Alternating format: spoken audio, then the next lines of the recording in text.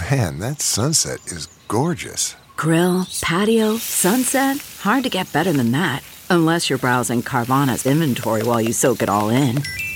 Oh, burger time. So sit back, get comfortable. Carvana's got thousands of cars under $20,000 just waiting for you. I could stay here forever. Carvana, where car buying meets comfort meets convenience. Download the app or visit Carvana.com today. Welcome to Money for the Rest of Us. This is a personal finance show on money, how it works, how to invest it, and how to live without worrying about it. I'm your host, David Stein. Today's episode 404. It's titled, Why is the U.S. dollar so strong? Will it continue? The U.S. dollar is the strongest it has been since the year 2000. By strong, I mean the U.S. dollar is worth more when converting it to a different currency. The U.S. dollar can buy more when you exchange it and then try to buy things in a different country. A strong U.S. dollar means imports into the U.S. are cheaper and exports from U.S. to other countries are more expensive, including the massive food exports that the U.S. sends around the world.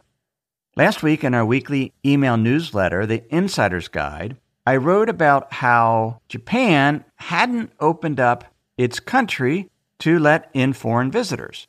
The next day they did. And a few days after that, my oldest son, booked a trip to Japan. I mentioned he'd been trying to get back there for a number of years, but wasn't able to. It's an excellent time to travel to Japan because the yen is the weakest it's been relative to the U.S. dollar since 1998, which means Camden's money will go further when he visits Japan here in a few weeks. Last week, the British pound fell 4% relative to the dollar in one day. King dollar is how Financial Times columnist Kate Martin put it. Edward Prasad, an economics professor at Cornell, wrote, "For the rest of the world, it's a no-win situation." The strong dollar is what he's referring to. Patricia Cohen in the New York Times wrote, "In Nigeria and Somalia, where the risk of starvation already lurks, the strong dollar is pushing up the price of imported food, fuel, and medicine.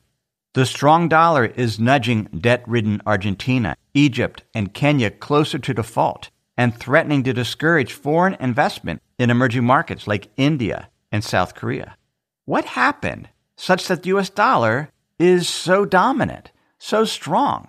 Which is 4 years ago in episode 215. That episode was titled, Is a Dollar Collapse Coming? We reviewed the work of Peter Schiff, who felt that the dollar was going to weaken tremendously against other currencies. Instead, the U.S. dollar is 20% stronger today than it was back in 2018. We want to review what's going on with the dollar relative to other currencies. What are those forces? And what, if anything, can we do about it? Let's revisit how we got to where we are. We had the pandemic, and that led to some supply shocks. The ability for businesses to ship, to produce, because so many had COVID, that constrained supply. It constrained the ability of companies to produce. Now, we've also had some supply shocks this year from Russia. Its invasion of Ukraine has disrupted global supply, particularly for natural gas flowing out of Russia to Europe. The price of natural gas has skyrocketed. We've also had demand shocks. With COVID, there was a shift in demand toward goods, patio furniture, for example, other things for people's homes, rather than services, the ability to travel. Now we're seeing more travel, and that has pushed up the price of airfares and hotels. We also saw increased money supply from government programs around the world to provide stimulus to households and businesses to overcome the COVID shock. In many countries, such as the U.S., that stimulus was combined with quantitative easing, where central banks bought up government bonds and effectively monetized those stimulus payments, which means the central bank created the money that then flowed to households and businesses. An increased money supply can push up prices and cause inflation. We've also had very low interest rates to negative interest rates after adjusting for inflation. That encouraged borrowing and risk-taking. People wanted to buy homes. They had more money. They were able to borrow easily at very low rates. That pushed up home prices, which now has led to higher rents for homes and for apartments. All those things have led to the highest level of inflation in 40 years. Reduced supply or supply constraints, demand, and households and businesses with money to fuel that demand, and a greater money supply. Inflation has gotten out of control, and that has led central banks to raise their policy rates, which are overnight borrowing rates between banks. In the U.S., it's called the Fed funds rate. When central banks raise their policy rate and provide communication on the direction of those policy rates, that can lead to higher longer-term interest rates. Higher long-term rates discourages borrowing. Why would someone go out and sell their house when they have a 3% mortgage rate and now want to go buy a new one, take out a new mortgage, and have to pay over 6% for a 30-year mortgage in the U.S.? People aren't moving. They're not going to go out and buy new patio furniture for that much bigger patio. Rising interest rates discourages demand, but it doesn't necessarily improve supply. So it takes time for these higher interest rates to take effect. It takes time for companies to be able to increase supply to meet demand, but it has led to a period of high inflation. And what has been particularly disconcerting this round is central banks started off slow in raising their policy rate. They thought the higher inflation was transitory. It was just because commodity prices had risen, and as supply-demand balances corrected, that inflation would come down. That hasn't been the case yet. Eventually, inflation should come down. But the risk is because central banks are having to raise policy rates faster and potentially to a higher level than they have, that significantly increases the risk of recession. Capital Economics, an economic research firm, looked at the 81 times that central banks around the world have raised their policy rate since 1960. When those rate increases have been between 2 to 4%, there were recessions in 14 out of 40 cases. However, when central banks got behind and had to raise rates more aggressively to where core inflation got over 3%, 81% of the time there were recessions. And the economic contraction was deeper. The pace at which central banks are increasing policy rates is the fastest in 3 decades. If we look at where policy rates are around the world, the U.S. has really the highest that I see for developed markets. The current policy rate is between 3% and 3.25%, and the expectation is at the Federal Reserve's Open Markets Committee November meeting, they'll increase the rate again by 0.75%. If we compare that to the Eurozone, their policy rate is only 0.75%, much, much lower. The UK is at 2.25%, Australia at 2.3%, Switzerland a half percentage point, Sweden 1.75%, Norway 2.25%. Policy rates are much higher in the U.S. Even some emerging market countries, the policy rates are lower. China's at 2%. South Korea is at 2.5%.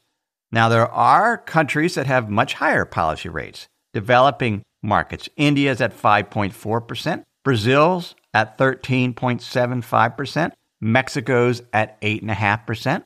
One reason those emerging market countries have higher policy rates is they're raising the rate to hopefully keep their currency from weakening so much relative to the dollar, to attract investors that are willing to sell dollars and buy Mexican pesos and invest in their country to help prop up the currency. Over the past 3 decades, policy rates have generally been coming down. Back in the early 90s, the weighted average policy rate in developed economies around the world was around 8.5%. In the year 2000, the last time the dollar was this strong, the weighted average policy rate was around 4.5%. It was 4% in 2007, right before the great financial crisis. The policy rate during the last tightening cycle, right before COVID, never got above 1%, the weighted average policy rate. And now we're just about 1 to 1.5% as the weighted average policy rate. The impact of rising interest rates is causing turmoil. Asset prices are falling, particularly for stocks. Global stock market, the MSCI All Country World Index, has fallen 8.5% just this month, 25% year to date. It returned negative 22% in the past year. Those horrendous short-term numbers bring down longer-term returns. Global stocks have only returned 4.1% annualized over the past 3 years and 4.9% annualized over the past 5. That includes the double-digit returns last year. The 10-year return is a little better at 7.4% annualized. Higher interest rates cause borrowing costs to increase, makes it more difficult for companies to borrow and service debts and households. That can slow demand because purchasers are less likely to borrow, as we gave an example of less likely to go buy a house or finance a car because of higher interest rates. That can impact corporate profits because revenue isn't growing as fast. At the same time, companies face higher interest expense, which could also lower profits. We're seeing more companies disappointing when it comes to earnings. On September 15th, Federal Express, they're a Memphis-based parcel service, global company, they announced their revenue for the 3 months ending August was $800 million short of what they said it was going to be just a few months ago. It was a huge miss. They now say earnings for the year will only be $3.44. Before, they were saying it would be $5.14. Their net income dropped by more than 20%, and their stock fell over 20% just on September 15th. FedEx's CEO blames it on the economy. One analyst asked Raj Subramanian, who is the CEO, how did it catch you so off guard? The miss was so huge that analysts believe it can't just be the economy. We don't know, but that's an example of weaker corporate profit growth having a negative impact on stock prices. Other reasons that rising interest rates can cause asset prices to fall is the valuations of those assets can decline. When we can now go out and earn 3% on a money market account or buying a treasury bill, that means we want a higher return on other asset classes that are more risky. The way to get a higher return on an asset class is the price needs to fall. If you pay less for something, you potentially will earn a higher return. So those demands for higher returns have led to falling asset prices. And it's done mathematically through an intrinsic value calculation. The intrinsic value of an asset is a function of its future cash flows and what those cash flows are worth in today's dollars. That's known as a present value calculation. Higher interest rates lead to lower present values because in order to figure out what those future cash flows are worth today, we have to discount them at some interest rate. And as interest rates go up, that discount rate goes up, leading to a lower present value because that discount rate reflects the cost of capital, what investors want to earn. When they want to earn more on their investment, it lowers the intrinsic value because their expected return is higher. It requires the asset prices to fall. So we have interest rates increasing. It has led to a spike in volatility, both for bonds and for stocks, and we've seen drawdowns in stocks, bonds, equity REITs, preferred stocks, and pretty much every asset class except for the US dollar. And that strengthening dollar makes our returns look even lower when we invest overseas and convert that return stream back into US dollars. The MSCI All Country World ex-US Index, so it doesn't include the United States, has returned negative 26.4% year to date. The actual return before converting it back to US dollars in local currencies is only negative 15.5%. In other words, the non-US stock market has actually done better than the US stock market. Japan, in yen, is only down 6.5% year to date, whereas US stock market is down close to 24%. The UK stock market is actually positive, up 0.5% in pounds. But when we convert it back into US dollars, it's down negative 20% because the British pound has lost almost 20% relative to the dollar. The Japanese yen has lost almost 19% relative to the US dollar this year. And so when we look at the return of Japanese stocks in US dollars, they're down 25.5% year to date. Before we continue, let me pause and share some words from this week's sponsors. Quick math. The less your business spends on operations, on multiple systems, on delivering your product or service, the more margin you have and the more money you keep. But with higher expenses on materials, employees, distribution, and borrowing, everything costs more. So to reduce costs and headaches, smart businesses are graduating to NetSuite by Oracle. NetSuite is the #1 cloud financial system, bringing accounting, financial management, inventory, HR into one program and one source of truth. With NetSuite, you reduce IT costs because NetSuite lives in the cloud with no hardware required, accessed from anywhere. You cut the cost of maintaining multiple systems because you've got one unified business management suite. You improve efficiency by bringing all your major business processes into one platform, slashing manual tasks and errors. Over 37,000 companies have already made the move. So do the math. See how you'll profit with NetSuite. With everything getting more expensive these days, it's wise to find ways to cut costs and boost performance at the same time. You can do that with NetSuite.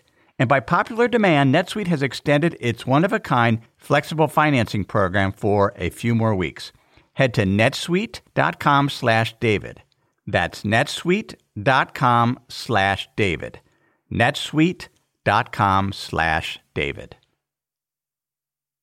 Worried about letting someone else pick out the perfect avocado for your perfect impress-them-on-the-third-date guacamole? Well, good thing Instacart shoppers are as picky as you are. They find ripe avocados like it's their guac on the line. They are milk expiration date detectives. They bag eggs like the 12 precious pieces of cargo they are. So let Instacart shoppers overthink your groceries so that you can overthink what you'll wear on that third date. Download the Instacart app today to get free delivery on your first 3 orders, while supplies last. Minimum $10 per order. Additional terms apply.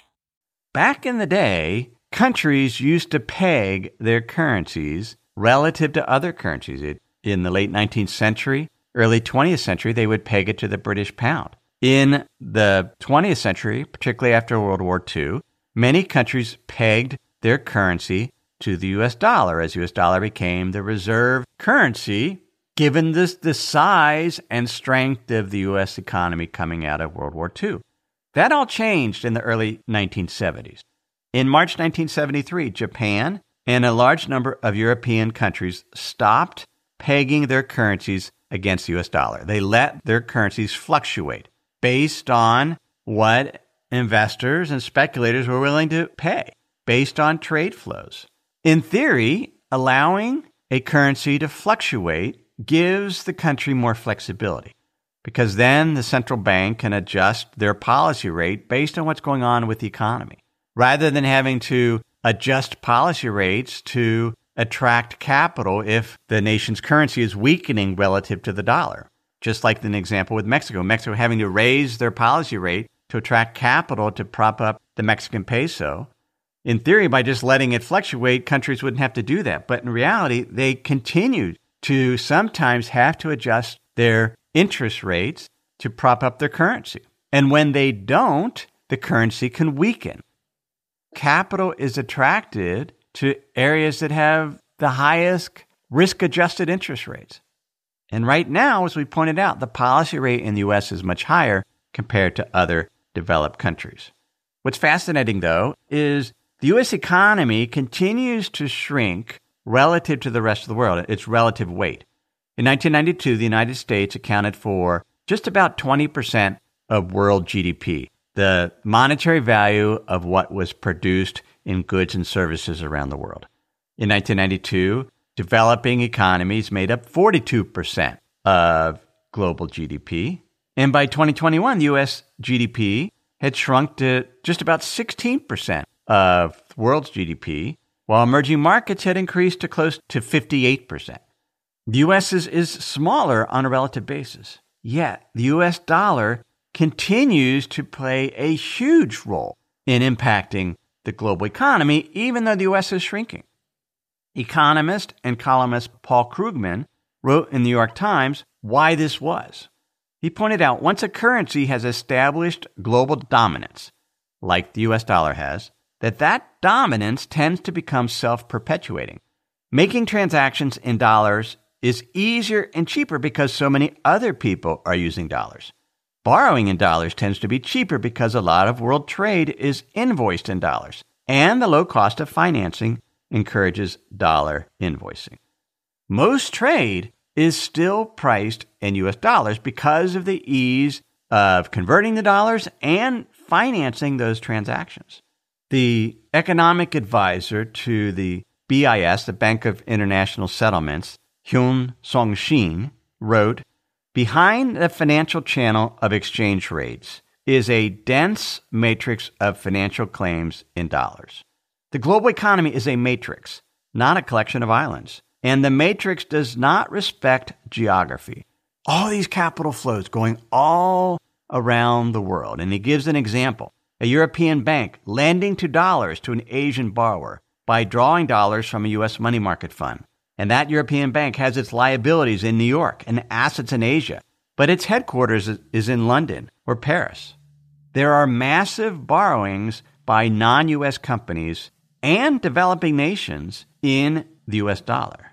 And when the dollar strengthens, that requires more of the local currency to pay off the debt. If your mortgage is in dollars and you earn in yen, your mortgage payment is now 20% higher than it was in yen as you try to convert it to dollars. That's why it's very risky to borrow in another currency if you don't actually earn money in that currency. So as the dollar has strengthened, that makes it more challenging for households and businesses to service the debt. That can cause financial stress. That financial stress can discourage non-U.S. banks from lending more in dollars, which makes it more difficult to roll over debt. Financial stress due to the strengthening dollar can lead to an economic slowdown. Not only that, the economic slowdown can lead to fear, a desire to get out of a country and convert to a safer area, such as the U.S. dollar and the U.S. government bond market. Maurice Opsfeld and Hao-Wen Zhou released a paper last month on the global dollar cycle. They wrote, not only does a stronger dollar itself lead to tighter financial conditions by weakening debtor balance sheets, it also heightens risk aversion in world markets. Also, heightened risk aversion in world markets tends to appreciate the dollar as investors everywhere seek safety. In other words, a stronger dollar leads to economic weakness, which then encourages an even stronger dollar as investors move their capital back into the U.S. and into dollar-based assets. This dollar cycle has become more pronounced over the past 2 decades. All of these capital flows going around the world. And as a result, a strengthening dollar can lead to a global slowdown as non-U.S. dollar borrowers struggle to service and roll over debt. It can lead to a risk-off scenario in which investors flee to the U.S., further strengthening dollars.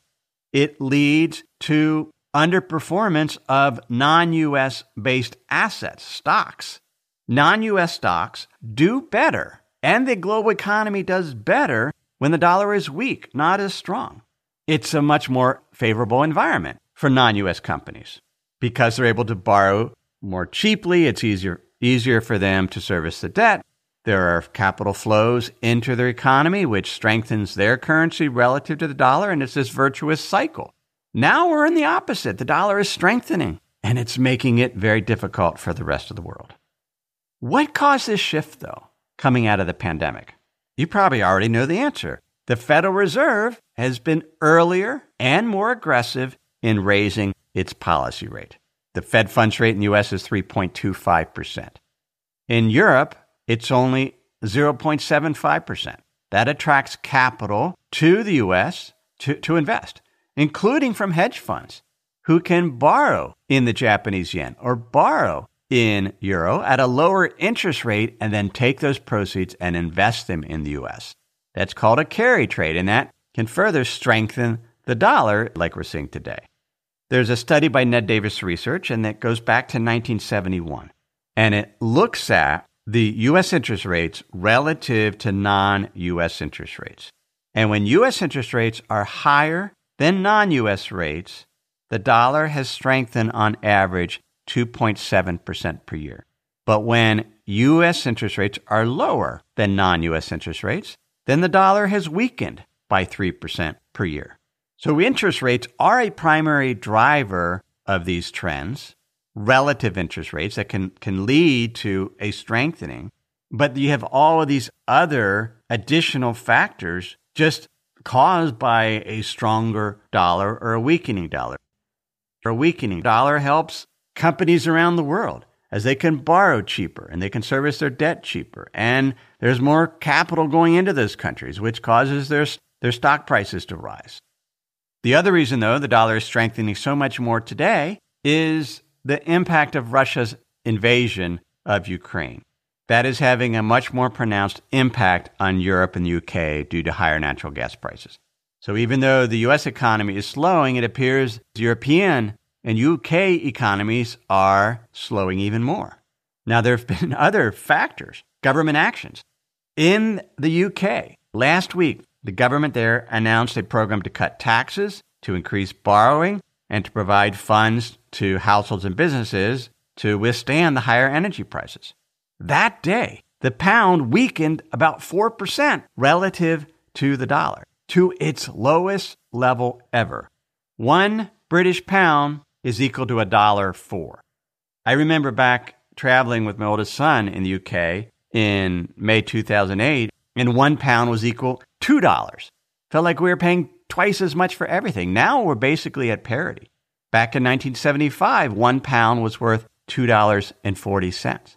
We have significant weakening of the British pound relative to the dollar, and J.P. Morgan says it reflects an erosion of credibility regarding the UK's fiscal policy, their ability to handle debt, how big their budget deficit is. And this goes back to what we discussed last week, structural inflation, higher inflation and higher interest rates because investors are worried about the ability of governments to service the debt and how that can lead to higher inflation.